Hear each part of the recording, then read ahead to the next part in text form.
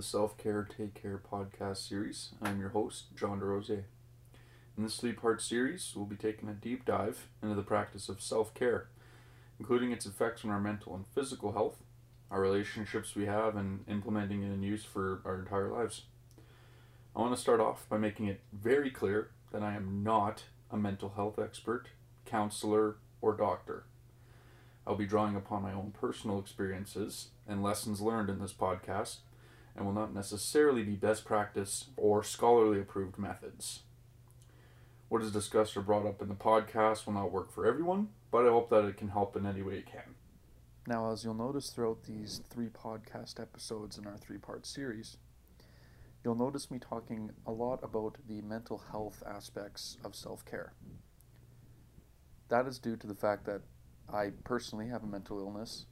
I'm not ashamed of speaking about it. I find that speaking openly about it and being one-on-one with my listeners helps end a little bit of the stigma, and I hope that you can get a little bit more solace and comfort in knowing that it is not a shame to speak about these things, especially to a large audience, and it can only serve to help everybody in the long run. I know that self-care isn't only about the mental health and mentality aspect of your body. However, I do find that it is a crucial starting point, as I will discuss later in this podcast. Physical well-being has a lot to do with mental well-being. You'll often hear people describe it as, "Oh, I see that you are looking better." Now, looking better and feeling better are 2 very different things. We can say we're feeling better, looking better, but unless we truly know that that is true, it is good to know and look inwards to see just how you can improve upon those things that may not seem as obvious to you. But when you make your self-care routine, it will become a little more obvious in those areas, not immediately, but over time you will start to have a more catered approach to your routine. Now again, I will be speaking more about the all-encompassing aspects of self-care, including diet, exercise, sleep, contact with loved ones, good friends. But I do find that it is a little bit more important to just briefly talk about the mental health aspects of self-care, as I find it is a lot more important to start off on an area where we seem to neglect mostly in our self-care routines. The topics I bring up are quite heavy. I don't wish to take intrusive look into other people's lives. All I am here to do is to try to explain how my personal relationships, experiences, lessons, failures can help serve you guys in your journey in self-care. Whether you choose to or not is completely up to you. That is your prerogative. I just want to help outline the benefits it can have if you're either on the fence or pondering having a self-care routine in your lives as well. For most, this is not a new concept, as much as what we realizing it is, in fact, self-care. Brushing your teeth, bathing, blowing your nose, and shaving are all broadly practiced, well-accepted aspects of self-care in our everyday lives. However, there are some very important practices and ideas that are vital to your mental health and physical well-being, including diet, managing mental stress and anxiety, and regular exercise. With the emergence of the new COVID and post-COVID world, it is now more important than ever to try and take care of not only your physical health, but your mental health as well. Thank you for tuning into my podcast, Self-Care, Take Care, and any listeners listening before.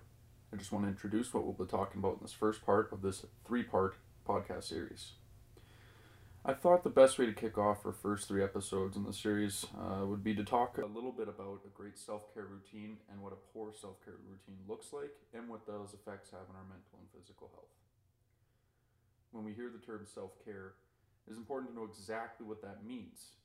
Self-care refers to the deliberate action or practices that we use to improve our mental, physical, and emotional well-being. It's difficult to create rules or to create an outline to measure our self-care success, as everyone's got different needs and problems that they want to address in their own lives. And again, it's not going to look uniform across the board for everybody. This is a typically overlooked aspect of self-care, as we tend to look at improving the things that are more tangible, like our physical appearance. Another way to look at self-care is to know what it isn't. Self-care isn't about forcing yourself to do things that might help your well-being. It is only doing the things that bring you joy. As Agnes Wallman said, self-care is doing the things that refuels us rather than takes from us. You're listening to the Self-Care Take Care podcast.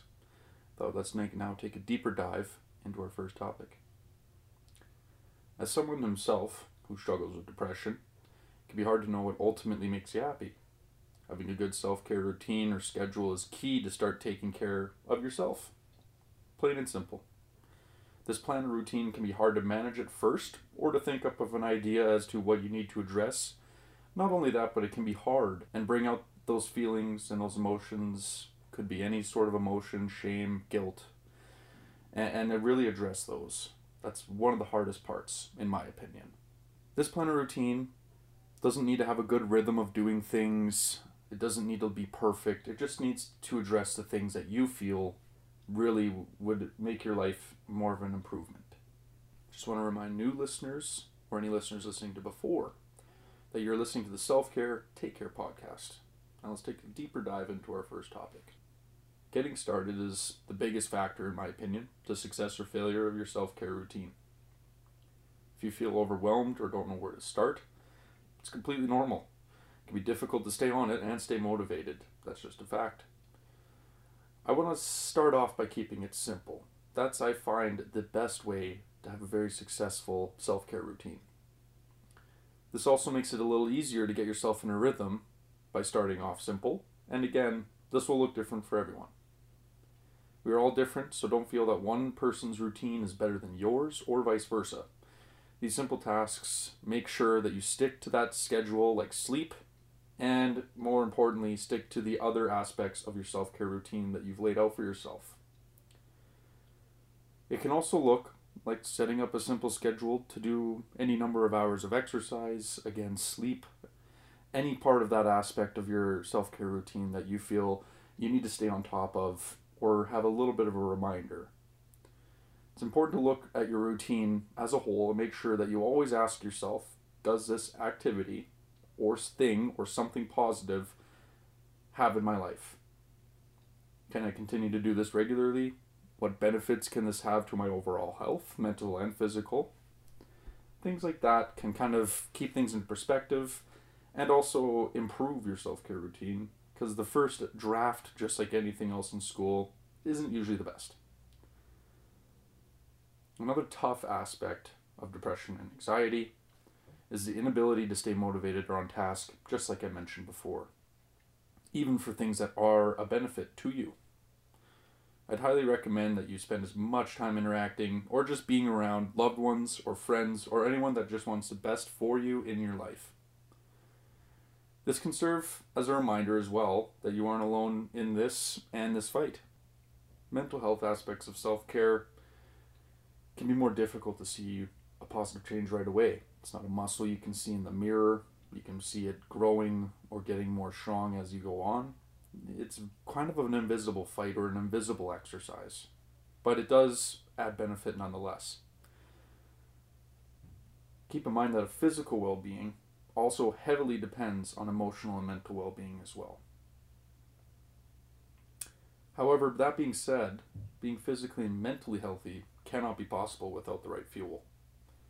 Diet and exercise are very important, and often least talked about part of self-care. What you put in your body is crucial to give yourself the best chance of keeping on top of your routine. Proper portioning, plenty of water, vitamin intake, and other dietary choices can pay dividends in your overall health, mood, and energy levels. Now again, this is not to say you cannot have food or drinks that may not be the healthiest, but important to limit the things in your life that may hinder your ability to stay on top of your health routine. For example, you have a water intake level that you want to stay at per day. You have a Pepsi or some comfort food or comfort drink that brings you joy. That's not inherently bad. That's not cheating. That's just you being a normal human being. And that's not something you need to beat yourself up on, especially. Because again, we're ultimately human, meaning that we make mistakes, we fall off our routines, and our responsibilities at times. And I want to reiterate, do not beat yourself up for making a mistake or failing to keep up with your routine. It's a normal thing for us to do, and it is not a sign of weakness. Nothing will go perfectly in your self-care journey, so it's important to keep in contact with a mental health professional or any other professional counselors to unpack those feelings and emotions that may hold you back from doing your best in whatever aspect of your life you're hoping to improve or to see a positive change. By having that peace of mind, by having somebody there to unpack those feelings or to explain certain feelings that you cannot cope with or understand with on your own, you can be able to see how far you've come, what you can achieve, and also what you can do when you start to steer off track and keep yourself going and stay on point. In the second part of this 3-part podcast series, we'll be talking about how a self-care routine, good or bad, can have an effect on your personal relationships, whether that be with family, friends, or other loved ones. I hope that I can have you as a listener in the second part, as I feel it can have a more benefit and more wide-spanning approach to what people's concerns and problems are having, and maybe I can help them relieve some of that stress in their lives just by talking about very similar situations others may be having. My only hope in this entire podcast series is that I hope people can get a little bit more comfort in their everyday lives, knowing that, hey, I'm not the only one. This concludes part 1 of my 3-part series on self-care. I just want to thank everybody for tuning in today. You may be new to the show, may not be new to the show, but I hope you can gain some insight or any comfort in what I'm talking about. It means a lot to be able to share my own battles, experiences, and anything that every other person has faced or is facing in their lives, and we just may not know it. Just want you to know you're not alone in the fight, and it's mostly an unseen fight with yourself. Everyone has something they're going through or struggling with, so please take care of yourself, and I hope to have you as a listener on my next podcast. Thank you so much. Bye for now. And always, take care.